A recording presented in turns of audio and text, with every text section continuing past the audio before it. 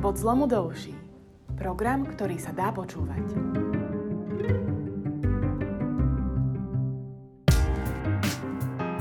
Čakajú nás zlomové voľby. Ľudia rozhodnú, či pôjdeme cestou pozitívnej zmeny alebo cestou korupcie a fašizmu. Som Miro Beblavý a viem, že Slovensko môže byť férovou krajinou pre všetkých. V koalícii PS Spolu vieme ako na to.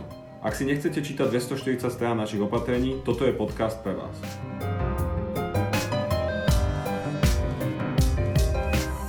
Časť 9. Ako udržať budúcu vládu. Vítam vás pri špeciálnom vydaní našich programových videí s našim líderom Mišom Turbanom. Čau Mišo. Nazdar, čau. Takže tebou je to také ťažšie ako s ostatnými, lebo ty máš aj svoju tému digitalizácia, ale hlavne ako líder máš riešiť, ako to hlavne, aby to bolo, lebo všetci môžeme snívať o tom, ako super riešiť programy, ale keď nebude vláda fungovať, tak z toho moc nebude. Takže ak dovolíš, ja by som skôr začal tým, než sa posunieme k tvojej priorite, ktorá je digitalizácia. Že ako ty vnímaš to, že kade chodíme, tak ľudia hovoria, že no dobre, tak možno vyhráte tie voľby, ale bude vás tam, neviem, 5, 6, 7 a budete sa hádať a nič z toho nebude. Že je to reálna obava, alebo si myslíš, že to vôbec nemusíme sa toho bať? Akože ja chápem tej obave, lebo keď sa pozrú niektorí ľudia na to, ako sa tí politici medzi sebou hádajú a pýchajú si nožiky zozadu, tak sa boja o tom, že či budú vedieť spolupracovať. Pre mňa z mojej skúsenosti je vždy dobré, keď medzi sebou komunikujú, keď sa stretávajú aj mimo kamier. A preto my sme urobili takú prvú vec pred voľbami, že sme dali takú tú dohodu však o neútočení, aby sme sa stretávali, aby sme sa dohodli už teraz na nejakom spôsobe fungovať a myslím si, že sa nám to darí celkom, že to určite aj ty vieš, že tie vzťahy sa zlepšili. A potom po tých voľbách z mojej znova skúsenosti pri mojich projektoch bolo vždy dôležité, keď ľudia, ktorí na niečom robili, že tam mali aj svoj stake reálne a vtedy to bolo stabilné, dlhé, pretože bola to ich vec, na nej pracovali a ja si myslím, že bolo by super, keby po voľbách predsedovia strán boli reálne aj vo vláde. Čiže by boli ministri, chopili by sa lopaty, pracovali by priamo na tom, neodstreľovali by to celé z boku, tak jak to je doteraz. Takže to sú dve také konkrétne veci, ktoré podľa mňa vedia pomôcť. To je akože dobrý nápad na jednej strane, presne, že keby boli vo vláde, tak by asi oveľa mali menšiu tendenciu položiť a takto z parlamentu sa ľahko strieľa na svoju vlastnú vládu. To sme videli, to platí aj na Andreja Danka, aj kedysi na Igora Matoviča. No ale vieme si reálne predstaviť, keď Igora Matoviča ako ministra, vieš, lebo to je asi to, čo by kopec ľuďom zabehne v hrdle, že čo bude Igor Matovič, ja neviem, minister pôdohospodárstva? Akože to není jednak o rozdeľovaní funkcií teraz, ale mňa prekvapilo, že on sa prvý k tomu prihlásil, keď som dával takýto nápad alebo návrh. Ja chápem, že niektorí ľudia si to nevedia predstaviť, niektorí ľudia majú dojem, že by to mali byť odborníci, ale vidno aj na tejto histórii, že nie je o tom, že či je tam nejaký odborník, či má iba nejaký plán a stratégiu, ale či ju vie presadiť. A to je strašne dôležité. My sme sa preto ešte nikam nepohli, lebo mali sme všelijaké stratégie aj v digitalizácii, aj vo vzdelávaní. Teraz sme videli aj v zdravotníctve stratifikáciu, ale nedokázali to urobiť, pretože hrali svoje hry v pozadí a nepracovali a tí predsedovia tam nemali reálny stake. Jasné, to znamená, že ty si myslíš, že ak by povedzme všetci predsedovia vládnych strán boli aj vo vláde, čo v mnohých krajinách európskych tak je, u nás to tak nebývalo, tak by to pomohlo stabilite vlády. Myslím si minimálne, že by to bolo treba vyskúšať.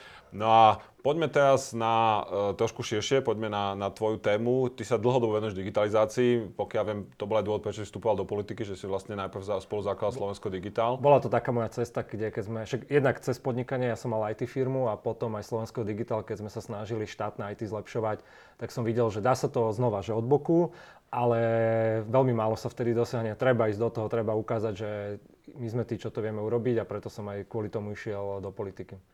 No dobre, a ja čo vnímam je, že otrasný stav našej digitalizácie štátu vnímajú mnohí ľudia, aj sa na to sťažujú, že ako to tu funguje. Ja keď som minulé si inštaloval na počítači novom proste Slovensko.sk všetky tie veci, tak 45 minút to trvalo. Dobrý zážitok. A len vďaka tomu, že ja som v mladosti sa dozvedoval programovaniu a počítačom som to zvládol, ako nevedel som si predstaviť moju mamu alebo môjho otca a nehovoriac už nejaké babičke, že by to zvládla. Takže myslím, že každý, kto to zažije, vie, že to nefunguje dobre.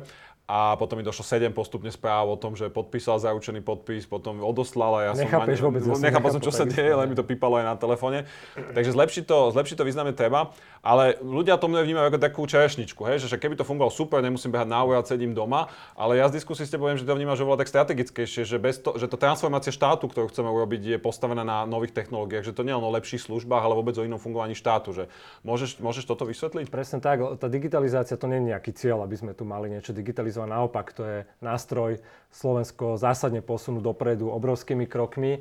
A je to obrovská príležitosť pre nás a naopak, keď ju nerobíme dobre, tak veľmi veľa na tom strácame. Zoberiem si napríklad teraz tie príklady s dôchodkami, ktoré boli celé, čo teraz zmenili zákon, tak v zásade celé to, prečo sa do toho docyklili a prečo robili taký bordel, je v tom, že sociálne poisťovne nemali informačné systémy na to, aby dokázali spravodlivo prepočítavať dôchodky. Takže nie len to, že my dokážeme cez to veľmi veľa získať, ale keď to nemáme poriadne, keď tomu nerozumieme, keď je tam veľa korupcie a je to celé domixované, tak potom aj reálne veci, ako napríklad dôchodky vôbec u nás nefungujú.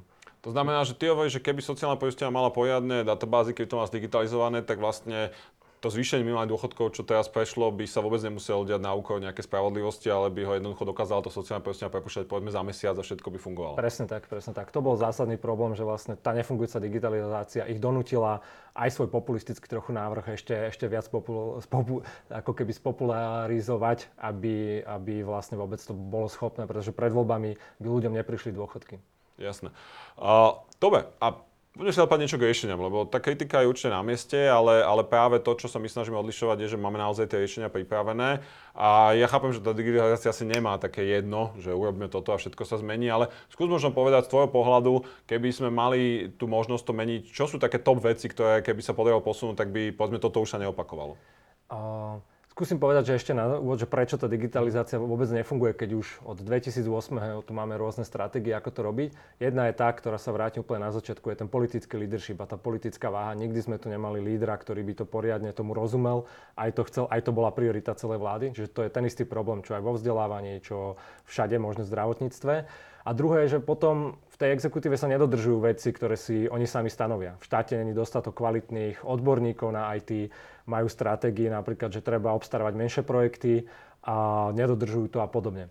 To, čo by to nám prinieslo, okrem teda tých dôchodkov, je to, že tým ľuďom to vie šetriť strašne veľa času, byrokracia vie klesnúť, štátu to vie strašne veľa času šetriť, štát môže mať zrazu fungujúce dáta, vie sa oveľa efektívnejšie, rozumnejšie rozhodovať. Sú to naozaj že nekonečné možnosti toho, ako našu krajinu posunúť ďalej. Dobre, ale čo s tým? Lebo to je, ako mám pocit, že po tých mnohých rokoch práve väčšina ľudí už neverí, že sa s tým niečo dá urobiť, že bude neschopnosť štátu alebo korupcia, ktorá je za tými projektami, že s tým sa nedá pohnúť. Tak čo s tým urobíme? Je tam veľa vecí pre mňa a tak ako sa viaceré iné krajiny z toho dostalo, bolo to, že práve do štátu dokázali prijať dobrých odborníkov na IT, ktorí nezačali iba, že však vy si to robte a nechať to na oligarchoch, ale práve naopak v štáte dokázali povedať, že čo štát potrebuje, dokázali si to odkontrolovať, dokázali si to obstarať, dokázali si to dokonca sami robiť. V Anglicku jedna z takých veľkých zmien bola to, že začali vytvárať developerské týmy reálne, ktoré niečo naprogramovali. Poviem to na príklade Matúša Valla u nás v meste, teda bol zvolený jeden líder, ktorý nemal žiadne iné záujmy,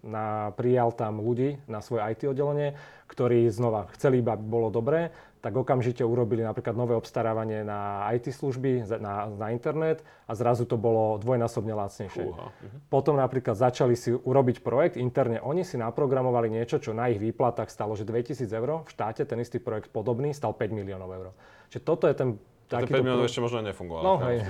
Akože je to práve že ten v tom meste je oveľa lepší ešte kvôli tomu. Tak. Lebo to je skúsenosť pokiaľ aj toho Estonska, že oni práve preto im to fungovalo, že oni to neboli z eurofondov, oni to boli dávno predtým ako chudobná krajina a tým pádom presne išli po čo najlacnejších, najfunkčnejších riešeniach, zatiaľ čo u nás mám pocit, že u nás to bolo o tom, že ježiš miliarda je tu miňme ju, ale ten výsledok bol často to posledné, čo ich zaujímalo. To je presne, to bol ten problém. Jeden z tých problémov, hej, že aj v tom Estonsku je kopec iných dôvodov, prečo sa im to podarilo. Ale u nás boli aj tie eurofondy problém, ale ja vidím, že je ich veľa, ale ten jeden je ten, že v tom štáte proste nemáme ľudí, ktorí vedia, čo ten štát potrebuje. Dobre, takže natiahneme oveľa kvalitnejších ľudí, ak zaplatíme. Dobre, čo určite nebude populárne, ale bude to veľa lacnejšie ako tieto miliónové outsourcingy. A na čom tí ľudia primárne mali robiť? Čo sú možno také prioritné veci? Predovšetkým by sa mali pozerať že na občana. Že to je, alebo na úradníka, keď je to pre úrad, alebo na občana. Že nemali by sa na to pozerať, že poďme urobiť systém, aby bol systém, ale že čo je na konci, čo je tá služba. Tá digitalizácia má byť prostriedok. Čiže mali by sa zamerať na také, že najpoužívanejšie životné situácie. Ja neviem, keď sa niekomu narodí dieťa, tak by to nemalo byť o tom, že teraz sa narodí dieťa, on musí štátu začať dokazovať, že vôbec sa mu niečo narodilo. V mojom svete sa niekomu narodí dieťa a vlastne potom už všetky prídavky a všetky veci už iba cinknú na účet, že nemusí ani nič nahlasovať, lebo nemocnica to nahlasí, máme systémy a všetko automaticky funguje. Dobre, to znamená, že to, čo vieš ty, že radšej vypiplať nejaký menší počet takých tých najčastejších vecí do toho, že naozaj sa stlačí raz gombík a potom už to neriešiš. Presne tak. Že nie, lebo ja som naozaj potreboval duplikát výpisu rodného listu môjho syna a ja som tam maturoval na tým pol hodinu. Takže to, čo hovoríš, že toto je jedna priorita, to tým pádom ľudia aj uvidia, že naozaj bude to IT pre ľudí. Čo sú možno ešte také 1-2 príklady ďalšie? Ďalšie potom možno, čo sa priamo až tak ľudí nedotkne, ale znova, že ten štát dokáže na základe dát robiť oveľa lepšie rozhodnutia, pospájať, pozbierať dáta, vieme potom robiť oveľa lepšie policy, lepšie rozhodnutia politici. V tomto sme strašne slabí, však to vie, že my nemáme skoro nikde poriadne dáta. Toto je napríklad moja osobná priorita, ak by sa nám podarilo robiť na ministerstve financií, lebo finančná správa má dneska toľko dát, že ona by vedela chytiť väčšinu podvodníkov z DPH pomaly na mieste, ale z toho, čo ja viem, oni s tými dátami robia veľmi, veľmi máličko. Takže napríklad to by mohlo priniesť možno aj miliardu eur na vyššom výbere DPH, keby sme to poriadne robili, takže máš pravdu, že tiež to nie je nejaká čerešnička. Presne tak, v tej digitalizácii sky is the limit, takže je to naozaj veľký prostriedok na to, aby sme docielili to, čo chceme, férovejšie a lepšie Slovensko. Dobre, tak dúfam, že sa nám to vo februári podarí, aby sme to mohli realizovať robiť všetko preto. A ideme na to. Super, díky moc. Ak sa vám podcast páčil, budeme rád, keď ho budete sledovať.